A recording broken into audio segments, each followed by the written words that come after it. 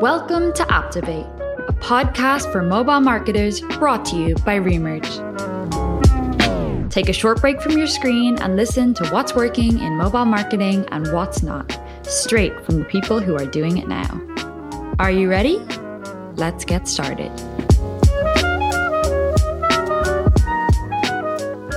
Hey everyone, you are tuned in to yet another episode of the Aptivate podcast brought to you by Remerge.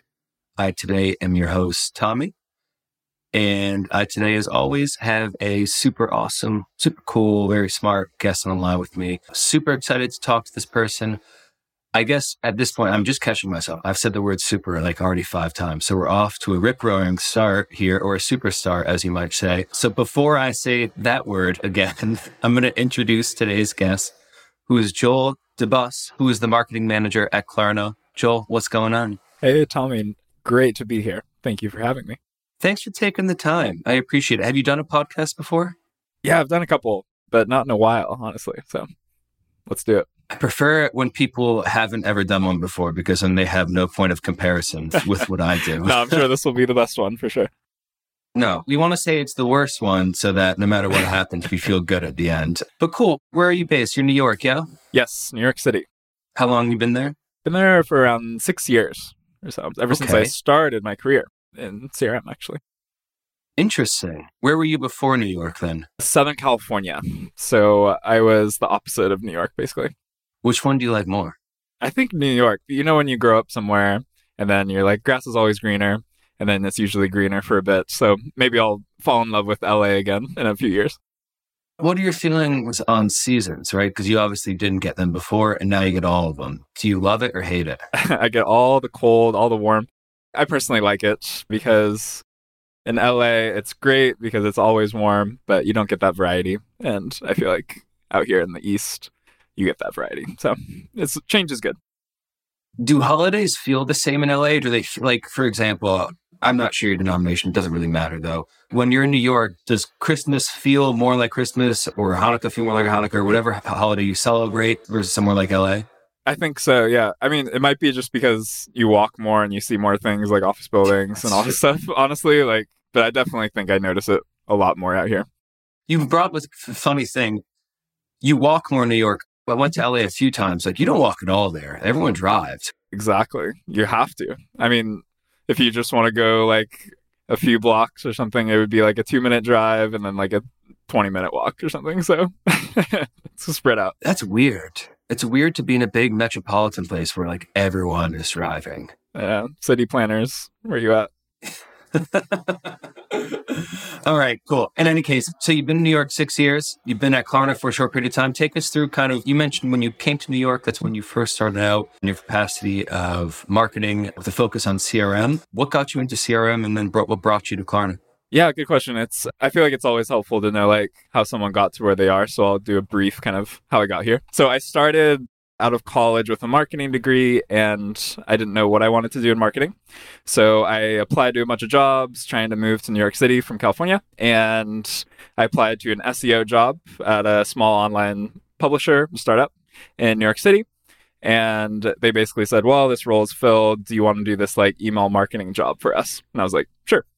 So that's kind of actually where I started in email marketing specifically. And at that company, I really got to grow for a few years and had a lot of direct contact with like the executives at the company, and like got to really grow as like an email marketer. Got to learn about a lot of different tools and like teach myself, and it was really fun. So in online publishing, I kind of moved from there to ed tech companies, and I moved to e-commerce, and eventually after that period of time of like 5 years or so, I found my way to Klarna, where I get to really specialize in marketing automation. So my kind of career trajectory has been always CRM, but has been mainly full stack CRM is what we call it, where it's like you can do everything from campaigns to automations and etc. And I'm really kind of specialized in my career into like marketing automation. So that's kind of how I got here to Klarna. Awesome. You mentioned in college you studied marketing, and it's going to be hard to answer this question, but it just came to me and I'm curious about it, so I'm going to ask it. When you were in college, Do you think you would have envisioned this would be what you were doing, or did you have a different perception of what marketing meant when you were in college, you think? Yeah, absolutely. I feel like in college, nothing's ever as specific as real worlds. Like I learned a lot more from like my internships and stuff like that than in college, to be honest. And I did not know that this was a job, to be honest. And it was a pleasant surprise, I guess, because I feel like the most you get in college is like social media marketing, and that's like your digital marketing class or something. And it's not really so much about specific mobile marketing like you or CRM or etc. Yeah, it's funny. You never get into the nitty-gritty of these things until you're actually doing and then them. you're like, And it's oh, wow, funny you can do this? Yeah. Yeah, I know. It's just interesting. Like, I majored in English, and if someone told me you'll be selling programmatic media, I'd be like, I have no idea what you just said, bro. So that's a cool change from English to programmatic. I was an asshole, and when I was like 18, I was like, I'm going to be a writer or something like that. And obviously, like, I was not a good writer. So when it came time to get a job, I was like, I first worked in publishing for half a year, and I thought it was the worst thing ever. And then my buddy found me a job as like they call it a BDR, right? Business development representative, the guys who hound people with emails to get them on a call. And it was all history from there. But this podcast is assuredly not about me. So you got to Klarna. You're obviously specializing in CRM. What attracted you to Klarna? Just for people who might not be as familiar, can you give us a quick synopsis of what Klarna focuses on? For sure. Yeah. Klarna basically was one of the pioneers in the buy now, pay later service industry. So many years ago, like I think 14 or so years ago, they started in Stockholm, Sweden, and wanted to revolutionize the way people pay, basically. And they've continuously grown since their beginnings across the globe in many different markets. And they're expanding now kind of backwards in the funnel of the purchase journey for the user. At the beginning, they were kind of like payments, and now they're moving back into like, how can we make the shopping experience in general better for users and more smooth is kind of the tagline. So that's kind of what Klarna is in general. And to answer your question of why I wanted to join Klarna, number one, it was just like I've always worked at smaller companies up to this point of like less than 200 people or so.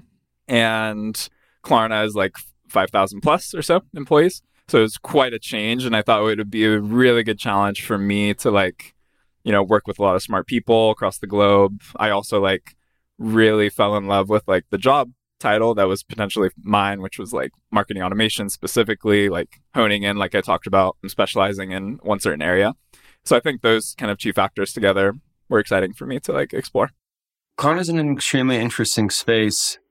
Would you say like, is the mission of this company to make, maybe it's not either of you, maybe it's not one or the other, maybe it's both, but is it to make shopping experiences better, or is it to democratize a person's ability to afford an item, if that makes sense? Because part of the, I imagine, argument here is, hey, while you can't afford this table for $800 now, you could afford a table for $200 paying it every month. Is that part of the mission, you think, of the business? Yeah, for sure. I mean, Klarna in general, we have a lot of educational content about how to make your like finances like more manageable. We have a lot of tools like savings, budgeting tools. So our mission in general is to like help people manage their money better and easier, because the current system is like kind of broken with banks and credit cards with a lot of interest rates and stuff like that. And with Klarna, it's a way different experience in how you manage your money. It's interesting, right? Because like you just mentioned, like this, before companies like Klarna, this is a fully non-service kind of group of people, or just service, right? Which is to say, like, if you wanted money to buy something, you couldn't go to your bank. No bank's going to give you $100 to buy a TV or whatever amount for a TV, right? There's not a real thing there. You could go to a credit card, but sometimes going over your credit card limit can be just as dangerous as anything else in terms of what it does to your score. Or you could go and get like a payday loan, which is literally the worst thing you could do. So this really does service. It kind of lives as all of those things, but in a way that really provides a good service to the consumers, which is interesting. I should be a spokesperson. I'm doing a really good job. I'm going to pat myself on the... You should, yeah. You should. We'll hire you, yeah. If you need content, just ask me. I'll give you a quote. Okay, cool. One of the things that you've mentioned a few times, and obviously for our listeners, we're obviously going to talk about CRM, and most of our listeners who have listened to this podcast for a while know that that's not a place where I focus my time and energy as a professional. I work on the display side of retention and retargeting. Nevertheless, what I'm curious about is you've used the phrase marketing automation a few times, right? And what I'm curious about is to understand what marketing automation means to you and what good marketing automation looks like within your capacity. Great question. So marketing automation at a high level is if I want to communicate things to my customers, I need a good way to send communication to them in an automated way. And it's based kind of on like trigger points within the customer journey. So the easy, simple example is I sign up for a newsletter. And in general, you don't want to just kind of start them off with like a bunch of newsletters that you're sending over and over and every week. You want to like introduce them to your brand. You want to showcase some of maybe like your products. Maybe you want to showcase some articles or something. You want to learn more about them and their interests. So you try to do something in an automated way, like you have preset things that you've built and everything and timing and all that stuff. So that's kind of like a very high level example of marketing automation is how do you do a consistent thing over and over to all your customers that are doing a certain thing, I guess. And then what's good marketing automation? Your second question. I would say the best ones are the ones that can scale quickly, meaning it doesn't require a lot of manual maintenance. I think that's a very important thing. There are some cases where you can go into that you might have to do a bunch of manual work to maintain something like with your data or anything like that. Something that's really just always on and not really worried about having to maintain it. And number two, I'd say what makes a good marketing automation journey is it as personalized as it can for those group of customers. If it's too broad or too general, you've kind of defeated the purpose. But if you can really get into the mind of the consumer and be able to create a good journey that can incrementally improve the way they're using your product or buying things, that's a win. It is. I'm going to unpack this a little bit by asking you a series of essentially how questions. So the first one is, you mentioned, it sounds like to some degree, a lot of this starts from with trigger points, which was a term that I think you used. So the first how question is, how do you identify a trigger point?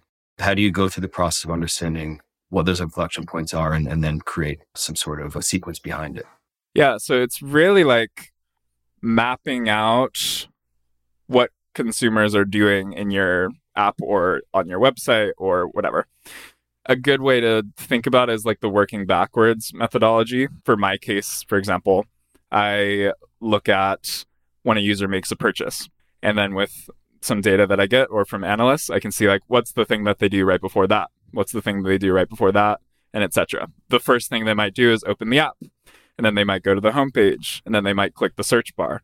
And then they might start typing, and then they might start doing this. And you can kind of start to get a funnel of what they're doing and where they're dropping off. I think that's like honestly the best thing that you can do as marketing automation is identifying those places where people drop off. And then that's your ideal point to like get them back in that funnel. That's like a very general example, but yeah. Does that then, because the second question was going to be, it was how do you create personalization? Does mapping out those trigger points basically serve as the impetus for how you then determine your personalization? Meaning I search something, I go to make a purchase of an item, and then I drop off and I don't make the purchase. Is that what is the determinant to your personalization, generally speaking? That's a part of it. I'd say one part of it is that contextual mapping.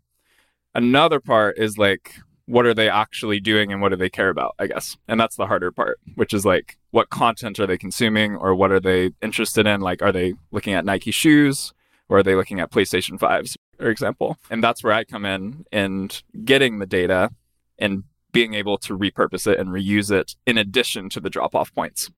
So it's a mixture of intent plus the actual content that they're looking at. Sorry, I don't know why it took so long. No, it's true. Easy word. Intent plus content. Yeah, I'd say those are like the very two like important buckets that you look into like when you're creating a journey. Okay, so we've answered a little bit of how do we determine trigger points, right? And that's by working backwards. At least one of the ways that you go about it is take the endpoint and say, how did we get here? And then find all the steps along the way, understand the drop-off within those steps. And that helps you determine what a funnel might look like for a specific kind of consumer, right? Yeah, exactly. Because there could be multiple different funnels too, depending on what they're trying to do. It's definitely never just one. There's a lot of different paths that people can take in doing things. And my job is just to find what are the ones that'll create the biggest impact and then go backwards. Exactly. Yeah. Yeah. So that's the first piece. Personalization is tied to that to some degree in terms of understanding intent, and then content obviously lives within the app itself, and you have tools to help you identify what is the content you're looking at. The last piece, and as you mentioned, it was actually the second thing that you had mentioned, but I'll use it as the last, was you said good automation is something that's easily scalable. Talk to me about that. How do you create easily scalable automation? A lot of it is just utilizing dynamic content as much as possible. Dynamic content is, I guess, in a nutshell, stuff that exists on your app or your website that you can store and then resurface in an email or a push notification or a text or whatever. So an example of that is you're viewing Nike Air Jordans. We collect that information. That was the last product you viewed. We store that information along with the image and everything. And we have a skeleton kind of copy template and all that. But whatever your product was, just like retargeting like you do in your company, you just kind of resurface it within that skeleton. Okay. Yeah. It makes sense. I mean, I'll ask you, there's a tool that comes to mind. It's called Braze. And that's what I feel like everyone in CRM uses, or at least a lot of them. I think there's Braze, there's Segment, there's a few others. Do you find that that's a tool that you guys lean on heavily, and tools like that you lean on heavily? So we use Braze at Klarna, and we really like them because they're very app focused for sure. A lot of app companies use them, and they have a lot of good out-of-the-box tools for you to use, like the stuff that I'm talking about, using some like Liquid Code is what it's called, syntax and everything. So yeah. Liquid Code? Yeah, it's called Liquid Syntax. It's like a Shopify language, and you can use that within your email templates or your push notifications. It's just like how you communicate with their backend code and stuff. Braze, if you're listening, that was a sick plug, and maybe you should consider sponsoring this. Shout out. Okay, so you talked a little bit about kind of broken it down into its elements, right? How do we identify trigger paths? How do we develop scale? And how do we create personalization with all of this? All pretty intuitive stuff. That's the data component of it for the most part. There's got to be a qualitative component to this as well, right? Because ultimately the end user is a consumer and the experiences can be pretty dramatic and different. So can you speak to me about, is there anything you do to take qualitative data into account and try to hear from consumers? And does that impact your approach at all? Yeah, for sure. I mean, luckily with like a larger company like Klarna, it's easier to do this because there's like teams focused on user research and UX research and interviews and stuff like that. And we regularly have meetings with them to see what people are thinking about certain products, like experiences in the app and such. So that's, I guess, easier is like using the qualitative data there, and you can make assumptions like based on these users are feeling like this or like this. At a smaller company, that's a bit harder, and you don't have as much access to that. So this is kind of my first experience with more of that data, I'd say. Yeah, it's interesting. It's nice that you have a team to help power all of that. Have you found in your experience at Klarna or anywhere else that something you thought made a lot of sense based off data really didn't work out for you guys in the end, or created a really poor user experience? Has that happened? Yeah, I mean, one that comes to mind, I guess, is a test that I specifically ran recently with a colleague. And we were testing the kind of design of the in-app message sizes. One of them was kind of a smaller slide up, kind of like looks like a push notification in our app, but just coming from the bottom. And one was kind of a half screen modal and stuff. Obviously, the half screen modal had like 2 buttons. It was larger, had bigger text, it had more information. And the smaller one was just kind of like a text blurb and then a small thing underneath. I personally expected like the half screen modal to just perform overall better because it was just more, for lack of better words, intrusive. But overall, we saw this slide up modal had equal order conversion rate, meaning purchases. Even though the half screen modal had higher like engagement with other features in the product over the course of 3 days and like by a significant amount, the amount of orders was equal. So that kind of was a really interesting, I think, insight into you don't need to be as aggressive, especially like with certain consumers if you don't need to be, because you might not need to be like going that crazy with your design and stuff. You can be simple. Simple is better sometimes. When you roll out a test like that, we're essentially A/B testing 2 hypotheses, more or less against one another.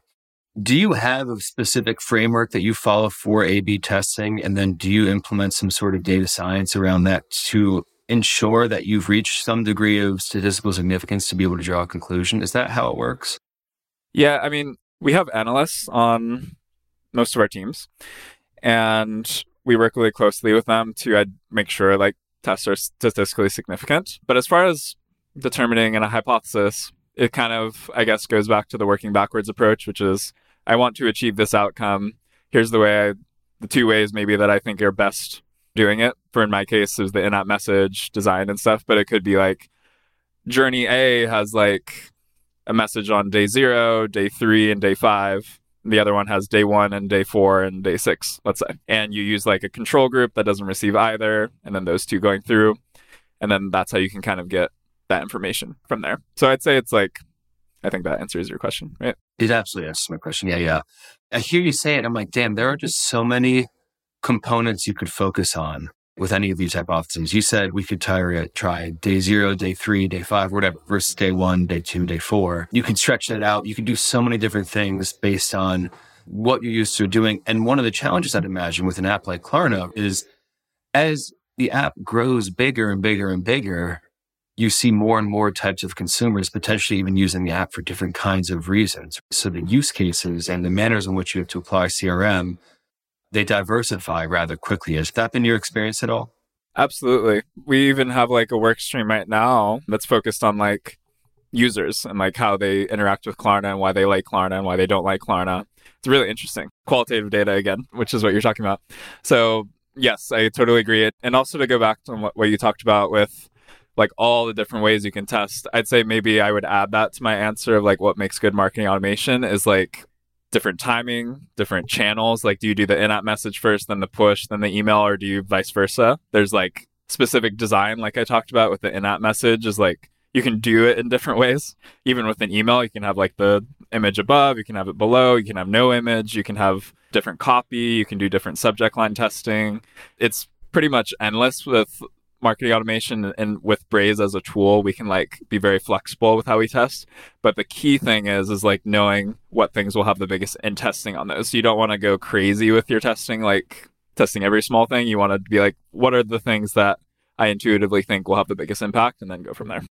Yeah. And quantifying what's going to have the biggest impact. Obviously, there's data that goes into that. And it's really, I imagine at that point, it's a matter of determining what is the size of the audience that we're looking to address with this particular change or this particular push or whatever the case may be. And that's probably a large determinant in how you determine what's going to have the most impact. Correct? Absolutely. Yeah, for sure. That makes sense. Yeah. It's pretty intuitive, but I mean, it's obviously not as easy as you're making it sound. So let me ask you maybe one or two more final questions here, right? First one is, what is like the hardest part of your job? Because when you say this again, to me, it sounds like, okay, yeah, obviously you break up your users, you figure out what they're doing, and then you kind of test different things against them. But it's not that, right? Because there's a lot of data analysis, so on and so forth. So what's the biggest challenge you face maybe day in and day out? That's a good question. Yeah, it's definitely not as easy as it as it sounds maybe. But I'd say like one thing that's really difficult, I think, at all companies, but especially at Klarna because we're so big, is I guess not having control groups be contaminated by so many things happening. Like app teams are running tests, other CRM teams are sending things that need to be sent.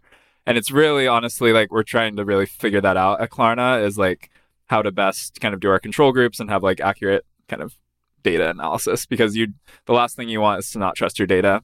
And that's where we don't want to go to. I'd say like that's a difficult thing. In addition, I'd say also is like in segue to that is there are so many people at Klarna working on CRM. So there's teams working on like the Klarna card that we have. There's people working on the bank accounts. There's people working on the shopping app like me. There's people like focused on our partner affiliate marketing. So you can see there's a lot of different teams that are touching the same consumers, and that can create a lot of overlap. So in addition to the contamination, it's a really difficult thing to like make sure it's a cohesive journey, which is what I'm really focused on, and not like kind of sporadic and kind of weird for the consumer, for lack of better words. Yeah, I mean, ultimately, you all have to be airtight in your approaches and hyper communicative with your teams, right? Because if you're not airtight in terms of how are we conducting this test, like you said, right? Like all of this, from my purview, right? It kind of centers on the use of effective data science. because without effective data science, you can draw zero conclusions as to whether or not your hypotheses are actually making an impact on the consumer's journey within your app, right? If you're not airtight in your test control creation, then the data is more or less worthless. So that's not worthless, but obviously it's not something that you can use as effectively. And on top of that, if you have, like you said, I don't know how many people, we'll call it tens of people at least in the CRM department executing different things against the same users, it'd be so easy to cross wires. So that's in and of itself a very, very challenging thing to organize against. But it sounds like you guys are doing an incredible job. Yeah, we're trying. The people who work at Klarna and CRM are super smart, and I really enjoy working with them. So definitely recommend working here if you can. Anyone who's in CRM or wants to be in CRM. Last question. What's the thing you love the most about working in CRM? In a nutshell, I think it's kind of like programming in a weird way, because you're solving problems. You're doing kind of visual programming by doing like these conditional branches, like if this, then this, and etc. So you get to do a lot of cool problem solving, and I think that's fun just in general, number one. Number two is you can, like, if you want to get really specialized into marketing automation, you can have access to a lot of different tools. So like I've used Braze, I've used Marketo, I've used Bluecore, I've used Klaviyo, etc. And you can kind of get a feel of each one's strengths and weaknesses. And you can kind of start to learn like, oh, this other tool can do this. I wonder if this tool can do it.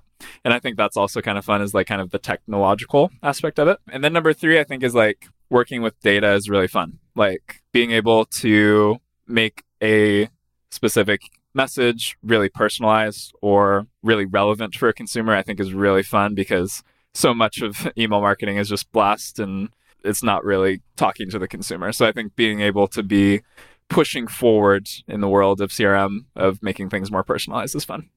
Using data is fun. That could be a nice catchphrase, right? And I think one of the nice things here, right, is the end result is if you execute your job effectively, there is a real argument to make that you can have a real nice positive effect on someone's life. If you can get in there and get them with a message that's actually meant for them in a way that'll benefit their experience, then there is a real positive end effect here. And I think that's a cool thing with CRM and really any kind of marketing. Absolutely. Yeah. Joel, this has been a lot of fun. I know my questions are very high level, and it's because I don't really know anything about CRM, but I've appreciated you. Again, like I said, I know that you're making this sound like easier than it is, but I think that's always a good thing, right? When someone can break something down in a way that anyone can understand it. So I so appreciate that. But I know that your team is absolutely killing it, and it's been an absolute pleasure to have you on the podcast with me today. Of course. Thanks for having me. It was super fun, and yeah, really enjoyed it. Cool. For all our listeners, today's guest is Joel DeBus, who is the marketing manager at Klarna. Joel, thank you so much. Thank you so much. Thanks for taking a break with us and listening to our weekly episode of Aptivate by Remerge. If you enjoyed what you heard, leave us a 5-star review on iTunes and tell your friends about the podcast. The more people you tell, the further we can spread these awesome mobile marketing insights. See you next week.